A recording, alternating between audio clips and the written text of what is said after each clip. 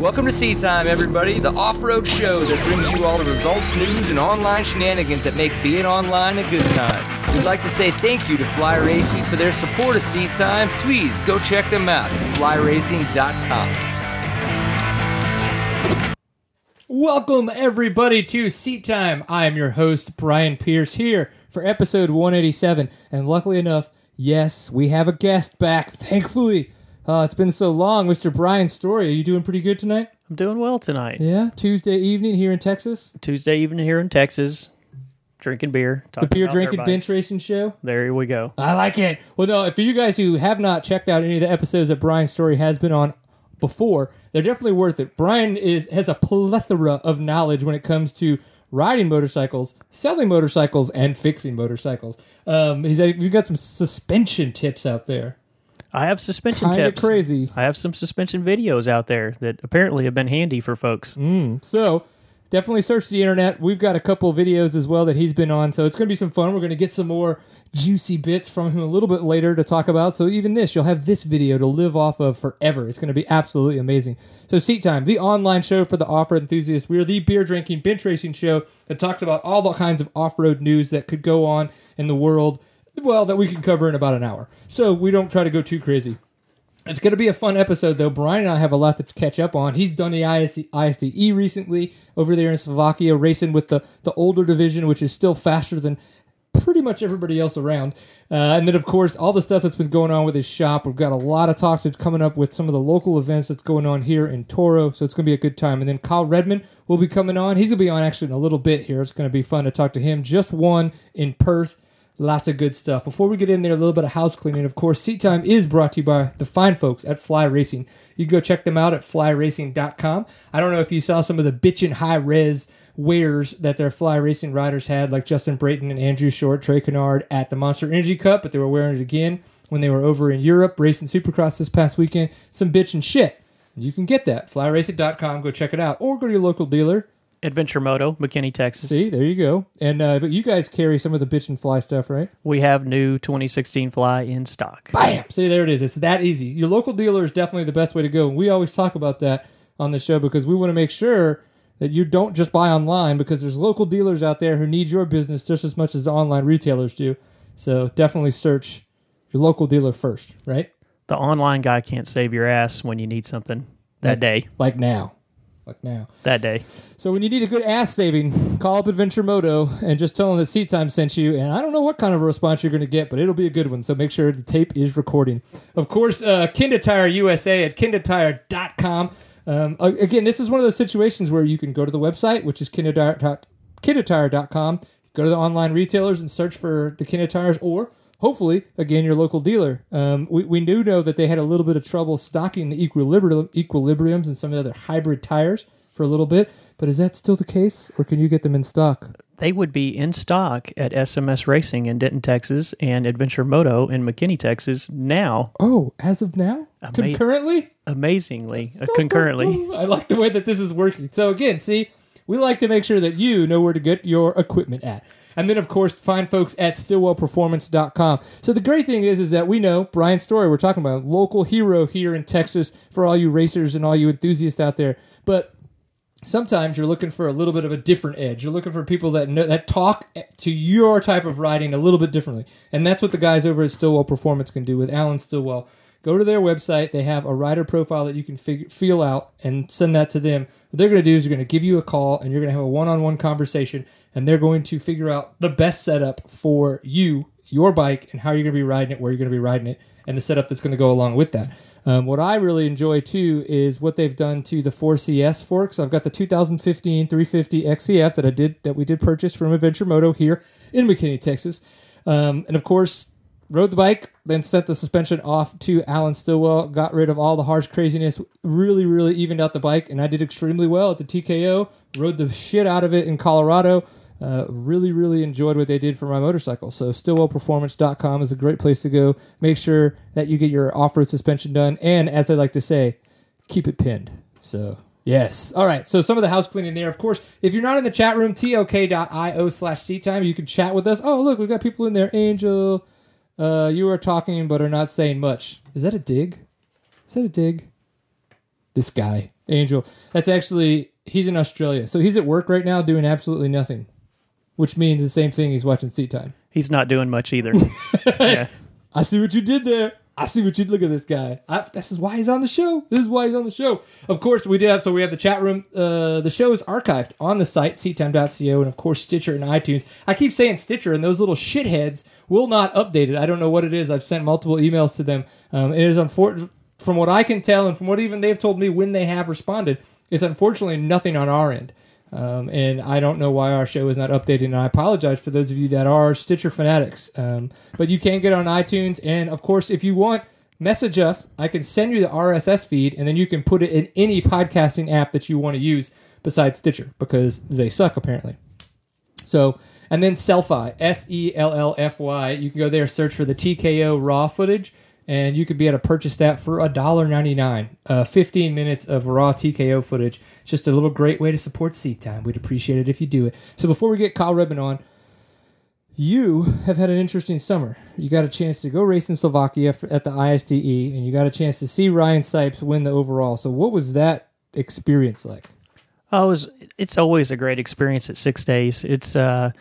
It's a hard thing to explain if you haven't ever been, but just to have the chance to race for more than just yourself, and race for your country, and race for teammates, and get to see just all the other cool countries in the world, and meet the riders from the other countries. It's just something that I've become addicted to. Right. And there's some countries that you go to that the terrain matches up with what you're used to doing, and like Argentina last year, I was really comfortable and rode good all week. Slovakia this year was everything that a dry Texas Flatlander sucks at. I knew about halfway through the first day, I was like, wow, this is going to be, a long 6 days. It's going to be a long 6 days for me. And then, seeing Ryan win was awesome. He's a super nice guy that, the first time he was on the team was Sardinia in 2013. And I remember riding on the plane with him, to get there and just talking to him, and he had a lot of questions, and was like an excited kid racer, asking all the questions he had about the event, and then see from there, just a couple of years ago to this year, and him being the first American to overall the event. It was amazing, and I made sure I was at the finish line at his final moto, and got a video of him crossing the finish line when he finished the moto, because that was a pretty historic event in American motorcycle racing. How was the after party? Was the American prestige? Were we well represented? Well represented. Yes. Represented. I'll talk about it all the time. 2012, the after party there in Germany, when I got the party with the Australians and pretty much everybody else, because everybody's so wickedly cool. Right. Like Remez, Remes is his the Finn. Yes, yes. The little guy races TMs now. He was super fast. Yeah, super fast Finn. I've never I'd always seen videos of European dancers at the at the digital nightclubs and shit, and it was like the pinnacle of that. Like standing next to this little dude, just going batshit crazy on the dance floor, drinking his little vodka Red Bulls and getting down. I was like, okay, I get it. I was like, the Euros are in on the vodka Red Bull. That is the cocktail of choice for the after party. I was with Matty Phillips hanging out most of the night, the Australian, and the whole time he's like, I'm gonna go get a drink. What do you want? I was like, a beer. I was like, and he comes back with a damn vodka Red Bull. I was like, hey, nowhere near it. I woke up with the worst hangover. It was horrible. And in the Australian's bedroom, but what can you do? At least I was just on the floor, not in the bed with them, right? Australian man's bedroom. Hey, dude, what are you gonna do? I was married, it's like no comment. He's like, on that I'm one. not gonna tell you about the time that it happened to me. No, but it's just a great experience being there, and any of you guys out there watching from any country, if you ever get a chance to go, it's a great vacation for any motorcyclist, just to go just there's two events going on. There's the race that goes on all week, and then there's the party that goes on all week. And then the beer gardens. Absolutely, but it's just an event to see, and they usually put them in places that are interesting places, that are good vacation places. So there's stuff to do with the wife and stuff to do with the friends, but just an awesome trip. If you ever get a chance to go, people find a way to go to 6 days. It's one of the motorcycle events of the world. Right on. Well, definitely we'll catch up a little bit more with 6 days as it comes in. Talk a little bit about Brian's extremely great riding, as he put it about 5 minutes ago there over in Slovakia. Out there. But of course, we've got Kyle Redmond on as our guest this evening. He is hiding in his brother's house. I think he's actually in the closet right now. So Kyle, how is your evening going? Are you home? Are you like back on your own time zone yet? Yeah, it's going good. Just hanging out with my brother all day. I'm in the baby room right now. You're in the milk room? Yeah, he just came home to a new nephew, actually born on Sunday, so I missed it by 1 day. Dude, that sucks that you missed it, but that's awesome that you get a chance to come home to such an awesome, cool gift. We didn't even know, man. So is this your first kind of nephew or niece in the family? Second nephew.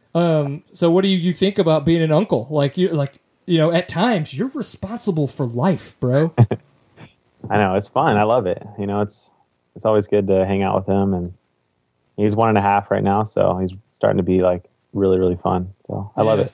I know. My youngest, Nora, she's 19, 20 months old right now, and I swear she hit about that 17-month mark, and it was like we get out of the bathtub and we spend 30 minutes laying on the bed, and that's like I tickle her, we roll around, and it's just a giggle factory, and it is such a weird experience. Like I don't know how any human being can't just completely melt in those situations. It's so awesome. So that's awesome that you get to experience that being an uncle. And one day you're gonna forget to pull out, and you're gonna have your own children. It's gonna be awesome. It gets better until about 13, and then it starts to. And then they forget to pull out, and you're like, no. But yeah, kids get better for a bunch of years, and then they seem to go the other way for a couple of years, and then eventually they go back the right direction. So. I'm with Kaylin being 9. I know that I'm. You're still on the I'm still on the upswing, but we know at some point we're going to go back down. So apologies if anybody took any offense to that. Obviously, we're just having fun, and I'm just kind of goofy when it comes to some of that kind of stuff. But dude, so Kyle Redmond, congratulations on coming home to another nephew, because that's even more bitching that you've got 2 of them. But you probably are super jet lagged. You just kicked butt in Australia, and apparently you were over there for a whole week. Now, was that acclimation, or was that just because that's kind of like the way your trip got a chance to work itself out? Yeah, well, it's kind of weird flying over there because the time difference is so crazy, and it's 20 hours. So you're on a plane, and I left Monday, but I arrived on Wednesday, so it's kind of weird. So I spent probably 4 of those days, it felt like, on an airplane. Yeah. Oh my gosh, it's brutal. Have you flown Australia? Yeah, I did 6 days in. Oh gosh, that was a long time. 98, 6 days there. Yeah, year and after I graduated high it's a school. brutal trip over there. I mean, flew from DFW to LAX, and then LAX to I think Melbourne, and then from there another flight to where the race was. It was a brutal trip getting there and a brutal trip back. So you went to Perth where the event was at. So where did you fly into, and then how did you get to Perth? Was it a flight to Perth? Yeah, so I flew from LAX to Sydney, and then it was another 4.5-hour flight to Perth, because Perth is on the west coast. Okay. It's pretty much as far away as you can get. Right. Yeah, I mean, it's the same thing. It's like if you're going like LA to New York, I mean, like they're just totally on the other ends of the continent. Now, from what I understand, you got kind of the call up to head to this race a little close to heading out there, right? I mean, how did it come about? Excuse me, that you got a call up to head to the event and head down there to race. Yeah, actually, I got a text from Russell Bobbitt, and I've known him for a while. We were friends and everything. So he was supposed to go, and I guess he like tweaked his back or something, so he couldn't make it.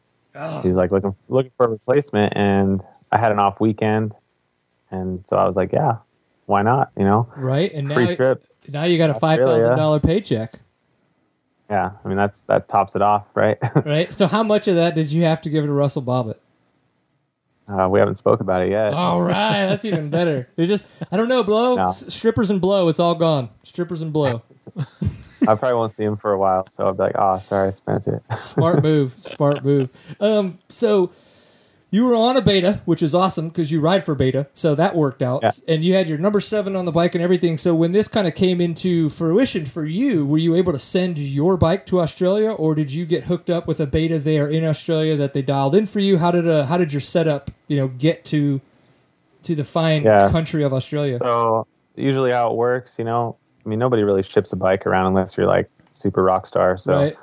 I just hopped on a bike. I think it was even a 2014, but it was fine. Like they're all the same pretty much. You just bring your suspension, handlebars, and just go race. I mean, it's not a big deal. I don't like to be too picky and, get too crazy about it.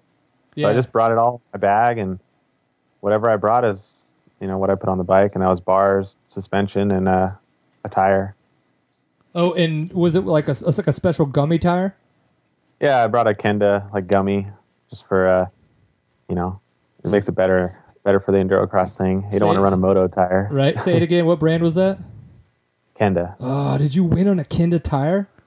Yes, I did. It's so nice. One of their gummy tires that you could purchase from your local dealer. Yeah. It's so amazing.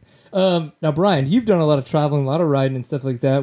Have you had any pitfalls when it comes to kind of what Kyle's talking about, where you've got to ship certain things? I was going to ask Kyle if he has had any trouble in the past getting his suspension on the flights, because I know that's been trouble in the past for a lot of people. So did you have to do anything special with your suspension, any way you packaged it, or did you just literally put it in your gear bag? Just labeled it sex doll and nobody wanted to touch it? Yeah, it's honestly, you never know. Like I've lost 2 sets of forks in the past, which is just a big, it's a big expense. Yes. And I've also had it where when I was, like checking in at LAX, they were like, "What's this?" And I told them, and they're like, "Oh, you can't fly with this." So I just left it there, and then my dad came and picked it up. And yeah, they're so dumb. They don't know what they're doing. Like it says in their rules that you can bring shock absorbers on the on the flight, but they don't really know what it is. They're just like, one person will say yes, one person will say no. I mean, it pisses me off. I've lost like a lot of money because of it. Yeah, I bet. Is there now shock absorbers? I love that word because it definitely makes me think of elastomers from the early 90s in mountain bikes. They're like, no, shock absorbers, yes. When this has oil and springs and dampening, I don't know. It's a little technological. Probably don't want to fly with that. They're like freaked out about it. Yeah, they just don't know what it is. I mean, I've heard the same story he told a few times where they just held it. They didn't know what it was, and they weren't sure, so they just held it. And like, I'm not losing my job over this. You can't take it. Yeah, I mean, I mean, it can completely mess up your trip. You know? I bet. Yeah, because I mean, who would think that pro riders would be head cases? But it happens. So and they get attached to suspension and get attached to tires and things like that, and can make things difficult. It seems to mainly happen coming into the country to me, So Really? Coming into the U.S., coming home. yeah, that's when it's happened to me both times where I lost my suspension. So Wow, lost forks. That's high dollar. Losing sets of forks. And a lot of times brutal. too, like Kyle, this is the first year that you've really kind of not been a privateer status. I mean, yeah, and so in the past, when you're talking about losing forks, you're talking about money that you put out. Now, say it's somebody like a Graham Jarvis or a Johnny Walker. A lot of the times, those are cone valve forks that somebody put on it. He probably didn't even carry them to the airport. But somebody like yourself who's doing that, that's your $4,000 or $5,000 right there in the case, not a company's. Yeah, I mean, in the super enduros, it happened to me last year when I was full privateer, and I couldn't ride for 2 months. I had no forks on my bike at home, so I literally didn't ride for like almost 2 months. And then I finally knocked up bought some, it sucked. Like I saved money or whatever, but Well, now not that I'm rich or anything, but I'm sure Brian Story's got a pair of beaters lying around. Next time we'll make sure that you get those. Yeah. I honestly have extra forks and chops. See, we could do this. But he's off to Privateer Island. He's on beta now. He's got this. Yeah. I lost Beta's forks too this year, so. Oh, well. That was a little easier. Is that a phone call? You're like, guys, they didn't come in. Yeah, I was like, sorry. I don't know. But I tried to get him back and went through the whole process. They sent me a check for $300. So the airline did. They're like, oh, you didn't provide a receipt. I was like, well, you didn't tell me to. And then it was like 3 months later, and it was like, I don't know, it was like too late. I lost all the information. Just like, whatever. It was a loss. I lost a WP rear shock, and anyway, they sent me a check for $100. That's what I got for the WP rear shock. It's pretty tough to replace one of those for $100. Yeah, I mean, pretty. Yeah, yep. You as a dealer, that's really not even much help. No. I didn't even sniff it. It wasn't even close. Well, let's talk a little bit about the race. So you got a chance to go down there to Perth to race the International Perth Endurocross for 2015, kind of at their little moto complex that they had going on down there. How was the event? Yeah. How was the track? How did it compare to kind of like what we're used to seeing, at the more traditional Endurocross events here in the States? Yeah, so, I mean, it was pretty similar. It was outdoor. That was a little different. So it rained a lot the day before, so the track was pretty slick, to begin with, and kind of wet. But I'd say it was pretty fast. Like, didn't have any big significant like rock piles or, I had a wood pile, but it was pretty easy. And yeah, it was pretty fast and easy, honestly. Like kind of moto-y. Now for comparison, when I hear fast and easy, I think X Games. Is that? How would it compare to that? Even faster and easier, or? Well, take X Games and then don't have the rock pile that they had there. So, and then, it didn't have like huge jumps like X Games kind of sets up jumps, but it was just, Yeah, where this year you guys jumped that metal ramp and shit. Yeah, we didn't have that kind of stuff, but, I liked the track. I mean, it was fun. It was fun to just go pin it and, feel good. Yeah. Well, that's cool. It looked like it was a lot of sand. Now, was that just kind of the way that some of the videos came across and some of the pictures that we saw, or was it really just a sand-based track? No, there was like no sand at all. Actually, it was clay. It was fully clay. So what the hell were you watching? I gotta stop looking. I gotta stop taking drugs in the morning. Yeah, I don't know. Maybe it was just because it looked like roost was coming out and it just kind of looked sandy. Maybe. I don't remember any sand. So. Well, you were the racer, so we'll go with what you say. It was like really hard clay. Yeah. What'd you have for competition? Yeah, Graham Jarvis was there. He's that guy. Everybody knows who he is, right? But endurocross really isn't his thing. So and it was a fast, easy endurocross too. So he was kind of like, whatever, But this other guy, Daniel Sanders, was there, who is extremely fast. He was I guess he was 4th overall at ISTE. Yeah, and he won the E3 class at the ISTE. So he was fast. The Australians right now are like killing it. So they're pretty insane. But yeah, I mean, he was my main competition. Actually, he almost won. Like I had a pretty decent lead and I fell over, and then he was right on me, and yeah, he passed me, and then he ended up messing up, and I passed him back, and then he was right on me till the end, but then he crashed, I guess, on the last lap. So yeah, and that's kind of, it seems that it's unfortunate that sometimes that seems to be the Endurocross mantra, is that, if you can get that lead and you can kind of make a little bit of a stretch, start to back it off. Like figure out that game that mental game that you can play to start to slow down, so you're not pushing it to 100%, but at the same time, you're not really letting the person in second or third or whoever's really close catching you back up. Because it seems like as you guys progress into these 10 and 15 lap events, obviously you're getting more tired. The fatigue is starting to set in, so there's more susceptible to making mistakes. So, so how do you? And obviously, it bit you in the ass. It bit Daniel Sanders in the ass, and then you got to make back on him, and you got the win. But I can imagine that's happened to you a lot in the enduro cross here in the States. So, mentally, how do you try to? Do you even care about that, or is it just hold on for 15 laps and call it good? I mean, really, these days you gotta just go for it for 15 laps. Like, I mean, if you're not, then you're going slow. Really, I mean, everybody's kind of going for it.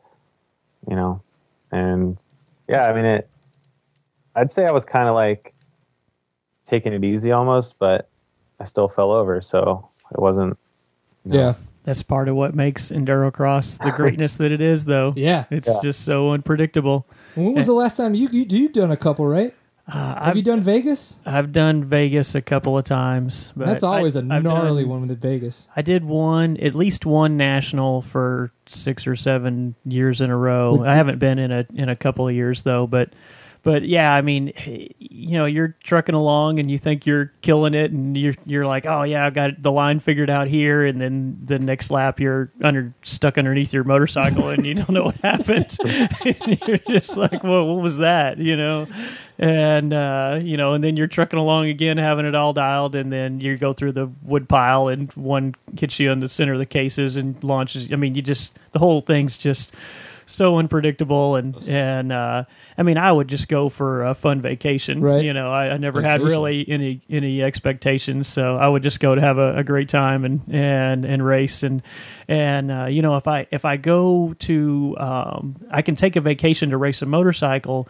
And all my customers are usually, they're right behind me, so meaning they're paying for it? Or? No, they're not paying for it, but anyway, but they get hooked up on those trips. But they're cool with me taking a vacation and not being at the shop helping them out if I'm racing a motorcycle. So those are good vacations. Those are positives. Those are positive vacations, yeah. And it's got good stories to tell when you come back too. So it sounds like you and I need to go to Vegas. Yeah, we should go. I'd go back to Vegas. Technically, I'm a customer. Yeah, I'd go back and do Vegas again. All right, Kyle, you in for Vegas? Yeah, of course. We could be like with or without motorcycles. I don't really care at this point. So we're talking about vacations. We're talking about good times. You in Australia. Now, obviously, you win in this race. You getting some extra money in your pocket. That's awesome. I'm super, super stoked that you were able to do that. But what other kinds of stuff did you partake in while you were in Australia? And that we're beer drinkers. We talk about stuff that most people want to ignore, but that's okay. That's not what this show's for. There's the bench racing aspect of it as well. So I have to say, we've had some Australians on the show before, and we always talk about, Australians with their accent, American women, and we've always had the question, American man with an American accent in Australia, what is it like? How do the Australian women respond to that American accent? I mean, you're a good looking man too, so I mean that's got to help. I think it's kind of the same deal, They're like haven't heard it or something, so they think it's cute or whatever. I don't know. Same with Australian guys over here can get our girls, right? Right. I think it goes both ways, The American thing goes well over there. So, yeah. So how well did it go for you over there, Kyle? Well, I mean, it didn't work out for me, but I'm sure it works out for a lot of people. He's like, it went well enough, but not as well as it should have. Yeah. So one thing that's been a huge deal in the past couple of years in the States is the craft beer scene. We've seen all of this stuff out there. And so I kind of want to know, in Australia, now you may not be a beer drinker, but you've probably saw or noticed things that might have been going on at the different bars and stuff like that. Yeah. What is there a kind of a craft beer scene down there in that sense where there's a lot of maybe smaller breweries and stuff like that, or is it really just kind of big names? We did go to a brewery one night, the night before the race actually, and it was kind of like, I don't know, kind of like a hipster scene there, actually. A lot of weird people dressed all funny, kind of like when you go to downtown LA or something. It was similar. So. Race prep the night before the race. Yeah, it's carbo loading, right? Proper race preparation. There you go. I was eating pizza, so pizza, good. Pizza and beer. I mean, pizza and beer. That's been a winning formula for years, right? It really does sound more American than Australian, doesn't it? Yeah, well, when you're jet lagged and I find it easier to sleep if I have a couple beers or something. I mean, I've spent all night up before races when I'm in Europe, and hey, a couple beers aren't going to hurt me if I can sleep, right? So it's kind of how I view it when I'm jet lagged and in another world. Yeah. No, that's a super good point. And jet lag sucks. I hate the handful of times that my wife and I have been lucky enough to travel overseas, and like you get there, you're like, don't take a nap, so you get on the stupid tour bus and you do the tours and you try to like just fight and stay awake, and then you go pass out. But we're hiking around, we're walking. There's no thought of physical activity involved. So when you guys have to go over there and race a dang motorcycle, and at the level that you guys do that, that's got to be like darn intense. So you get there on a Wednesday, Australia Wednesday, and then you race. And then the race was what, Saturday night? Saturday. So I mean, how acclimated were you by then? It seems like Saturday you would be okay, but since you're flying forward, I mean, was it just too weird? Yeah, I mean, I felt pretty tired. Like I was super tired for the racing, honestly. And yeah, I probably slept. I mean, the first night I was there, I slept pretty good, but other than that, I got like 6 hours every night. So nice. It's kind of hard to keep up or catch up, you should say, right? But yeah, I mean, they made us do 4 races also. So there was like 3 heat races that didn't really count for anything. They were just races. And then the main was 15 laps, and it was like over a minute lap time. So, I was pretty tired, honestly. Like I was feeling things that I don't normally feel. Like I was dehydrated. Like I was kind of cramping a little bit already, which never happens in a race like that. That's endurocross. That's a sprint. Right. So it definitely wasn't like 100%, normal. But I hear you. One day, dude, you'll get there. I'm just kidding. You're already there. I'm the one who's trying to catch up at this point in life, man. It's ridiculous.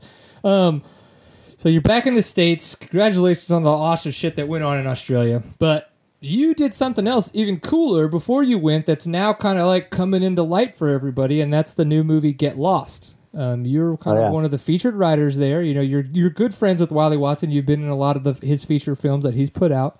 Kind of tell us about your parts in this movie. Where are you riding? And I noticed that in the trailer, you talk a lot about the free riding aspect of what you kind of bring to the table. So kind of talk to us about that as well. Yeah, so, me and Wiley, we go way back now, and I've been in quite a few of his films, but this one's more, just going out, and obviously the titles Get Lost. So, yes. We just, actually we went to Bishop first, which is where it all started with me and him. That was like the very first movie I was ever in, was filmed in Bishop. So, we just spent more time, spent like 3 days out there, and then, that's kind of like more my passion of what I like to do is just, it's what I grew up doing. So, trail riding and finding cool things to jump off of and rocks and whatnot is kind of like what I do for fun. Like, right. So I kind of fit into that. And we also went to Wyoming, which was amazing. That terrain up there was just crazy. You guys got to see the mountains there that they have. See it on the film, obviously, but it was insane. I've never ridden such big mountains that are pretty open. Like you could just go wherever you wanted. I was there a couple months before we filmed, and it was a little bit better because the grass had grown up when we were filming. So we were kind of limited a little bit, but it was still, once you get above the tree line and everything, it's pretty amazing. Yeah. And were you on your 300RR? Yeah, I was on my bike. I was up there for a race in Montana, Evil Cross, that some endurocross race that we all did. It was me and Nick Thompson was there, Corey Graffunder, Jeff Aaron, and Colton Hacker was there as well. So I did that race in Montana. Then me and Corey, straight after, we did the filming, which was close. And then straight after that, we went back to Coeur d'Alene to do another race. So the whole week was racing and filming. So I got a ton of riding in. Yeah. It was good. Made some good money and just rode my dirt bike. The life. When you get above the tree line, and we all kind of noticed this. We've ridden in Colorado, ridden in different places up in the mountains. The tree lines. You get to that point where you start to notice a little bit of power difference in your motorcycle. So when you guys are filming, What is your preparation for that? Because a lot of the times, you'll start at obviously a lower level than where you will be riding. Yeah. And I don't know if I would imagine that's kind of the same case when you guys are filming. So do you rejet for where you're going to be filming, or does you just kind of ride it and run what you brung or whatever? Yeah, I kind of just rode my bike how it was. It didn't seem to affect it too much. I don't know why, but Corey, he jetted his bike like on the trail. Like, he just changed the needle, I think, and it's not that bad, I guess. Sometimes you just deal with it. Yeah. And we're not like, we start, pretty low, so you don't want the bike to be, different down there. And it's such a range. Yep. So it's kind of hard to predict for. And also, you got temperature and everything that matters too. So I kind of just ran my bike how it was, and it seemed fine. Whatever I run for the race that I was up there for, and it worked. There you go. Yeah, too much math on the trail. Nobody wants to do that. That's why you like EFI now, huh? Yeah, it's easy to do though. Like on the trail, if you just change the needle, the clip position, it's pretty simple. So that's like, for you guys, that seems to be a pretty quick, fast, easy fix without having to change out the jets. Yeah, that's a pretty easy fix. Well, we've kind of just changed out jets before, haven't we? Just kind of. Well, I've done a little bit of both, but the bigger bikes, like a 300 two-stroke, like he's riding, is not going to be super affected until you get really high up. Now, obviously, it's not going to be as perfect as it would be what it was set up for, right. But it's still going to be totally rideable. I guess it's just because there's so much of a range in the 300 where if you were like on a 125, you're already down on power at that point. Like, you'd really start to notice it. Oh, yeah. Like the little bikes, you got to make sure they're spot on. Like perfect, yeah. Or they're going to run like crap. but a 300 two-stroke or a 454 stroke or something like that, it's not going to make that terrible big difference. Interesting. Some difference. Some difference. So, obviously, we're excited about Get Lost. And Kyle, what would you say? Are you kind of like the sexiest rider in the picture? In the picture? What, yeah, you mean like the in film? the film? Yeah, the film. In the moving picture? No, I wouldn't say that. We're all pretty sexy. All right. I like this guy. He's like no ego whatsoever. So, if you were to have an ego and be like, hell yeah, I'm the sexiest guy in the moving picture, how would you like agree to that? How would I agree to that? Yeah, how would you be like, you're like an egotistical guy, and you just like want to be like, yeah, I'm sexy. I just let people do it for me. I don't say things like that ever. So bam, that's even better. That's way better. If you could do it and it's fine. Like, it doesn't sound bad to me. But if I say it, it just doesn't come out right, and I just won't say that. Perfect. I like it. Well, we're obviously excited about Get Lost. For those of you who may not know what we're talking about, this is going to be a new off-road film. All the trailers online. You can search for it on YouTube. We even talked with Wiley Watson, I would say about 3 episodes ago. You can go find that to learn a lot more. He got really in-depth. Obviously, we do a lot of filming, and we had Rob Mitchell in the chat room, so he asked a lot of very specific questions. So if you're kind of into that, definitely check that out, because Wiley brought a lot of information, a lot of filming knowledge as well into that episode. So we're going to have a Dallas premiere of Get Lost. So they've had 2 so far on the West Coast, both is kind of associated with different events. Well, we're going to have one here in Dallas, November 16th. It's unfortunately a Monday, but it's just what it has to be. Like, it's so expensive, unfortunately, to rent theaters because Dallas is just such a big theater. And obviously Thursday, Friday, and Saturdays are much more expensive than other days during the week. So we're going to have our Dallas premiere here on November 16th. If anybody's in the area or around and wants to come, we're going to have the link in the show notes on YouTube and on the site, of course. So you can just click that and it'll take you to the Eventbrite link. And hopefully we could see you at the event. Now, Kyle, what city, like where you're at? I usually fly out of Burbank. Burbank? I'm going to write that down. Do you have a mountain bike? Yeah, I got a Cannondale mountain bike. Okay, you and I are going to talk. When this afternoon, or in your case afternoon, in my case evening, are you going to be back in cell reception? Probably hanging out here for a while. We got some wine and pizza. There you go. All right, so. I'm going to text you. I got some questions for you for that weekend, and possibly some other fun times. What's the weekend? What's the date? 14th, 15th, 16th, and 17th. It's next weekend, right? After this one. Correct. Not this weekend, but the following. I might be in Mexico, honestly, but I'm still going to text you because you haven't Right, said no text me. yet. I'm going to text you and be like, beep, beep, beep, beep, beep. It's going to be fun. Well, dude, congratulations. I'm so glad that you got a chance to head down to Australia and show those dudes, more people around the world, what you have to offer, not just as a dirt bike racer, but as a person. We've had you on the show multiple times, and I love having you on because of exactly what you were saying when I was trying to get you to talk ego, because you don't.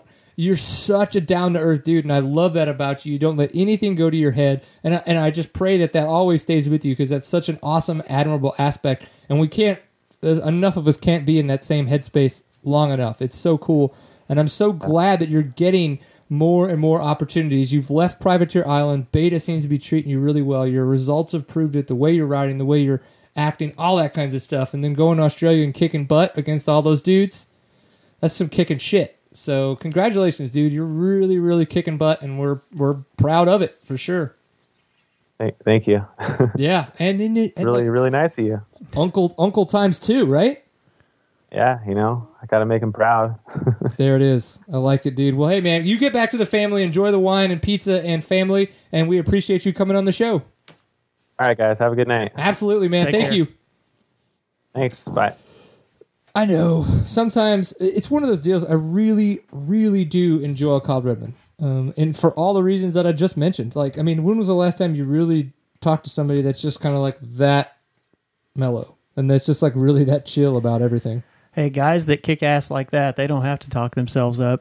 I mean, he goes out there and yeah, that's true. Puts it down on the track. I know. So he doesn't have to say anything about it. He's like, I let my riding speak for me, for sure. So Brian's story is his riding can speak for him. But I mean, at 42, you could kick a lot of like young whippersnappers' butts. So I think you're doing pretty awesome. So, but I wanted to talk a little bit about what we're kind of looking at here with Toro. Now, one of the things that we talked about a couple weeks ago is when they announced that Toro, our local kind of winter series, was going to try to start off the series with a sprint enduro. But if you look at the flyer and if you kind of look at what everybody says, it's obviously not in what we have become used to in the traditional sprint enduro format, and even in an enduro format where there's really no knowledge ahead of time of what's going to be happening. But in Texas, it's weird, and we know that, and we could admit to it. Like, people don't want to come to a race weekend and not get practice. They don't want to come race unless they can know what they're racing. So kind of talk a little bit about how this weekend's going to work, because I'm still kind of like, I guess, uneducated on how the weekend's going to be approached. Well, here in Texas, good or bad, we're in our own little racing world here. And the people in Texas have become accustomed to having practice on Saturday. And, I have become a fan of it. I grew up half motocross and half enduro, right? And actually did that for 10 years before I got into cross-country racing. But then I saw the Saturday practice aspect of the cross-country racing and the way it became. I mean, it's a social event, and it's just a great way to get new riders to the races as well. You get a lot of people coming out and riding practice so that they can be on a track going the same direction with a bunch of other motorcyclists. They're not by themselves. If they don't have normal riding partners, they don't have to worry about some jackwagon in a UTV mowing them down, going the wrong way down the trail. Which we know happens. Yeah. And, so a lot of people get into racing here in Texas because they start going and riding the Saturday practices on the private tracks, and then they see that it's not as intimidating as they thought it was going to be, and they end up being a racer. Toro has been our winter series for 15 years now. I was one of the original 6 board of directors that started the series. So I have a personal attachment to it in that way. And then I've always promoted races in Toro as well. Not every year, but most years I've promoted 1 or 2 races. And But, I've always been a believer that variety is the spice of life. I tell my friends and customers that when you get a new motorcycle, get something different from what you had before. Yep. If you had a 4-stroke, get a 2-stroke. If you had a 2-stroke, get a 4-stroke. If you had a little one, get a big one. If you had a big one, get a little one. And go ride in as many different places as you can. Try as many different formats as you can. I've got some enduro buddies that I've taken to some vet motocross tracks and that have totally gotten into that. And I've got some motocross buddies that I've taken to cross country races and they've gotten into that. And it's all motorcycling. It's all good. It's all fun. It's all good for the soul and good for the body. And, but with Toro, it's Texas Off-Road Racers Organization, and there was never really anything that said it had to just be a cross-country Right, in the bylaws hair scramble kind of type series. There's nothing that said it had to be that. And so we're like, we were looking at ways to get some more excitement and get some enthusiasm, and they made the AMA decided this year to make the East Coast ISDE team qualifier Yep. one of the Kenda full gas sprint enduros. Which you and Travis Christ. Yeah, made it so out me to. and one of our buddies, Travis Christ, who was on the board of directors in the Texas Enduro Circuit at the time, we went to the Sprint Enduro. And we had heard about him in Europe for a couple of years. And I know me and you and several other friends, we'd said, that sounds like a great way to have fun and do enduro-style sprinting, but on a smaller piece of property. And me and Travis went to it, and we had a really good time. And frankly, the format was really easy to understand. And we were like, man, we need to bring this kind of racing to Texas. And then a couple of months later, we had the opportunity to go to another one in Indiana. The first one was in West Virginia, but we had I had a kind of a dead period at work, and had an opportunity to go. Drew Higgins, who rides out of my shop and won the AA championship at in the National Enduros this year. He was going to be heading to one of the National Enduros that would be sort of along the way to the Sprint Enduro with another one of our friends, Matt Crouch, and then another good buddy of ours, Cole Kirkpatrick, who does some filming for KTM. We knew that he was being sent up there to do some filming of the Kenda Full Gas Enduro. So all four of us ended up there. Drew and Matt drove up there and hauled my bike, and I flew in and we raced a second one. And different terrain. They ran it a little bit differently, but for the most part it was the same. But just really, really enjoyable form of racing. At both events, I went around and talked to lots of the people that were there. Racers, wives, fathers. I just talked to everybody around to see what they thought of the format. And I didn't run into anybody that didn't seem to enjoy the camaraderie of the downtime between tests. You run a test, and then you've got a little bit of time to go back to your camp, swap racing stories with your buddies, maybe change your setup, maybe straighten out your bent handlebars. You get a drink, you get something to eat, and but just everybody seemed to really appreciate the format and really enjoy the format. The intensity of the racing is really high. Yeah, you can tell those guys are always pushing it. Yeah, it's really, really high intensity. It's just like a special test at 6 days. But so we knew we wanted to try to bring this to Texas, but because of the way people have been brought up and trained basically here in North Texas with being able to practice on Saturday, we felt like doing the Sprint Enduro with no practice would be too much of a format change from what Toro was traditionally done as. And, when we did talk about doing it with no practice, we got a lot of kickback of people saying, well, when am I going to ride with my son? When am I going to ride with my buddy that's a different skill level?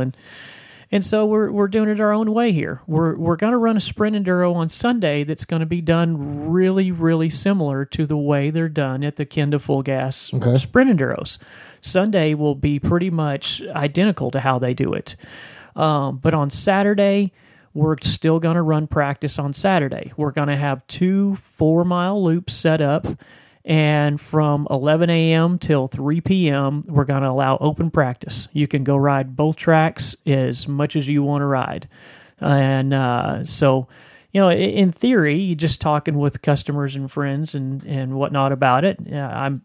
If I didn't have to work on Saturday, I would probably go run Test A, which the what we're going to call Test A at this first property is actually going to be pretty tight and technical.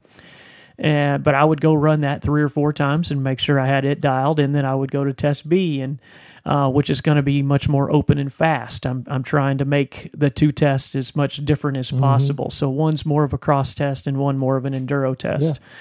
Yeah. We are also going to have alternates in the tests. Toro traditionally has what we call blue lines, where the main trail is marked with pink ribbon.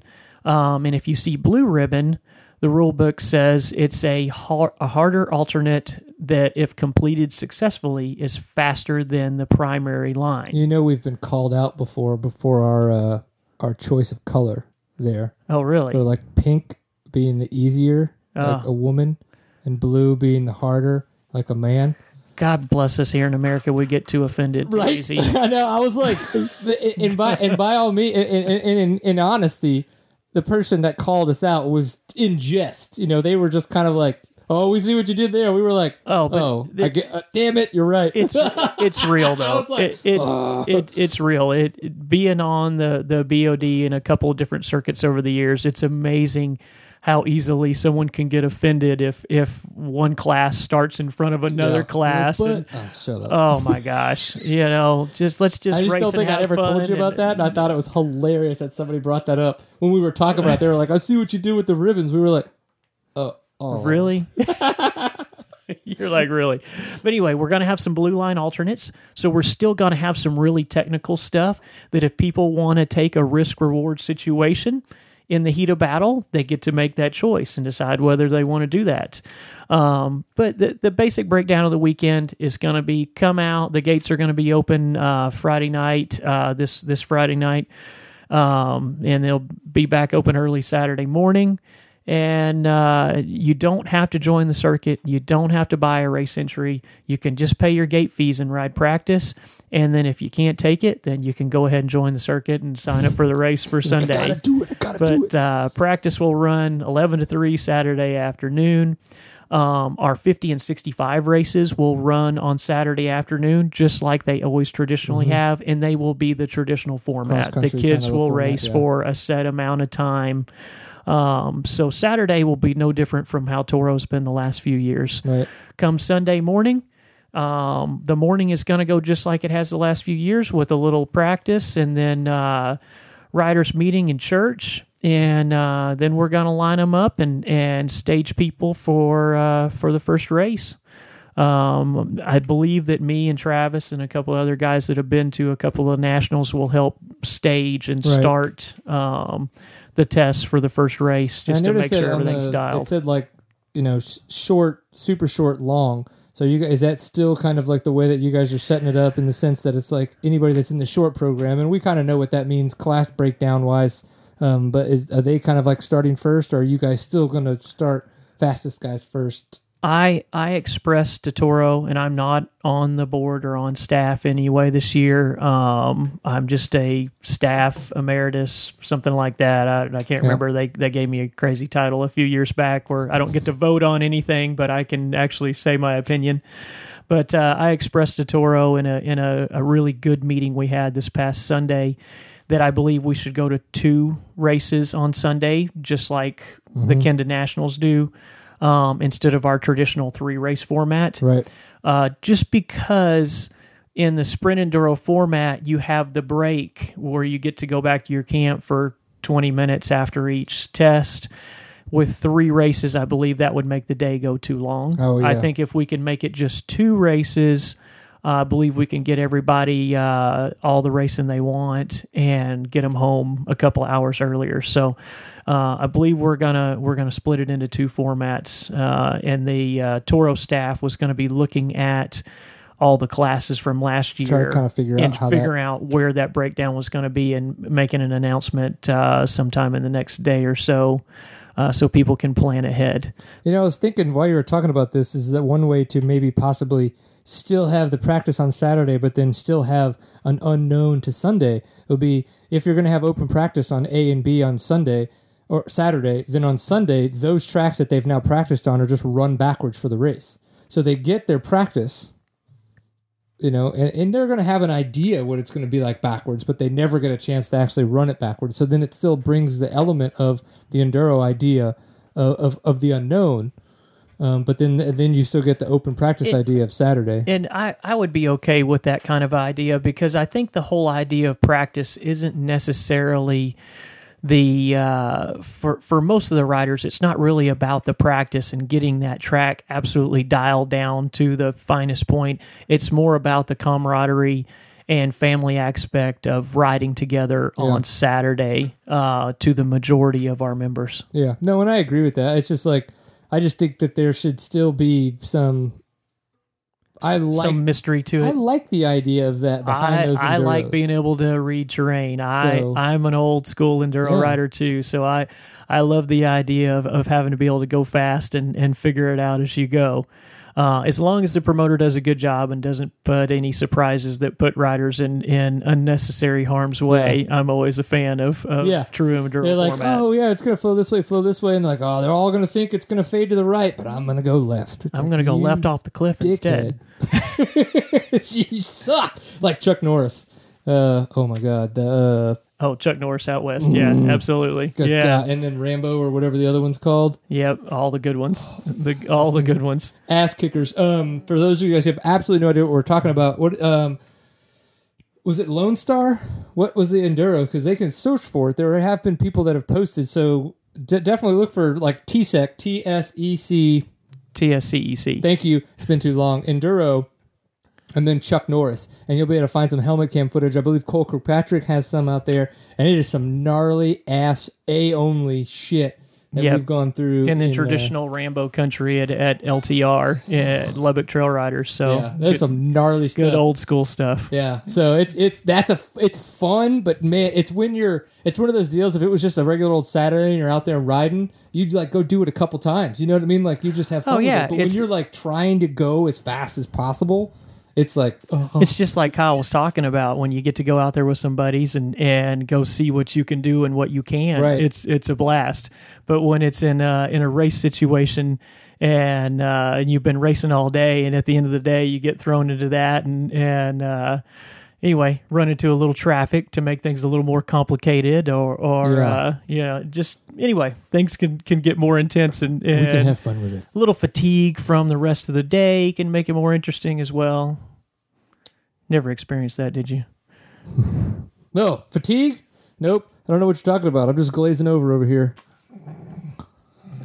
That's how old I'm getting now. 36. I'm already falling asleep in the middle of seat time. It's becoming pathetic. So apologies on that. So, guys, thank you very much for tuning in. This has been episode 187. It's really good to talk to Kyle. Obviously, you guys can tell I'm a huge fan of the dude, and I'm glad to see that not only has he got off Private Seal Island, that he's gotten that awesome deal with Beta, and I hope that kind of grows for him. I don't know, I think, Max has obviously been on Beta for a while. He just signed another 2-year deal. Hopefully that's a nice little home for Kyle for a while. I hope. Anyway, it could be cool. Then, of course, so we've got the Get Lost premiere coming up here in Dallas. If you guys want to get a chance to come to that, a lot of people have been like, but it's already out. Well, the thing is so many people do not have 4K. They don't have a way to really appreciate the way that this film was meant to be watched, and it's meant to be watched in 4K on the biggest screen possible. And that's what we're going to have here in Dallas. So if you're anywhere close, definitely reach out. If you guys need places to stay, you want us to hook you up with people to ride with over the weekend, so you can come down and have a nice 3-day weekend out of the deal, let us know. Please reach out. We can definitely make that happen. I'm going to be down at a mountain bike race Saturday and Sunday before. So if you want to come down on that Friday, come with us to the mountain bike race, and then come back and hang out on Monday, go ride somewhere, and come to the premiere with us. We'd love you to do that. So this is going to be the only chance. And if we do a good job promoting this, there'll be more in the future. If not, you guys are stuck only going to the West Coast, because we all know that the moto industry is much bigger than the West Coast, but that's where they sell shit. So what's the date again? November 16th. It's a Monday. A Monday, November 16th. So make it happen. And then, of course, what was the other one? We got Moto 7. We're going to have another premiere for that November 12th. So there's all kinds of stuff going on that we're helping kind of just to try to get a lot of stuff out there. But for racing-wise, this weekend we're going to be in Boise, Idaho for Enduro Cross. And then after Thanksgiving, November 28th and 29th, the Ozark 100, Mansfield, Missouri. So I'm really trying to make that happen. That looks like a fun race. It does. I'm really trying to make that happen. But being the weekend after Thanksgiving is just really pissing my wife off.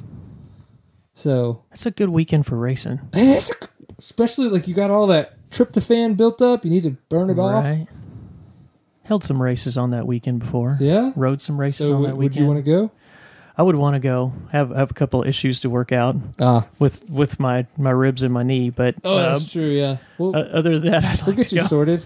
Just hopefully you don't remember what happens and you'll be good to go. Right? Yeah. It's just a normal day in the life of Brian Story.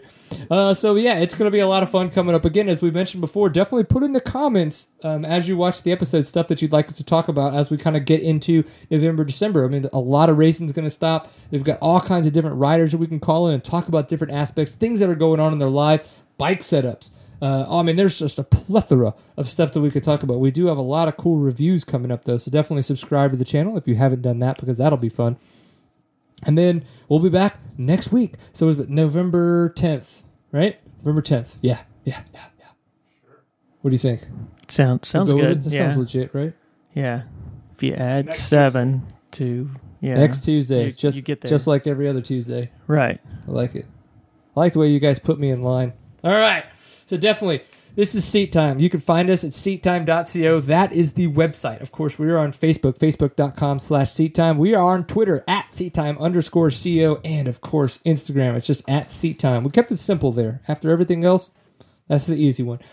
Big thanks to Fly Racing, flyracing.com for the support of Seat Time. Of course, Kenda Tire USA at kendatire.com and Stillwell Performance at stillwellperformance.com. And remember to keep it pinned, because those guys are awesome. Definitely reach out to them for any offers, suspension questions, or needs that you may have. Of course, a little 2016 stuff coming out. You're going to be getting new bikes. You're going to need some suspension done. It's a good place to check out and have that done. And somebody's saying later in the chat room, bye, Angel. Thanks for tuning in, and thanks for sending us all that fun stuff and information. We appreciate it. This is Seat Time. Remember, always enjoy a pint full of awesome, and we will see you next week. Peace.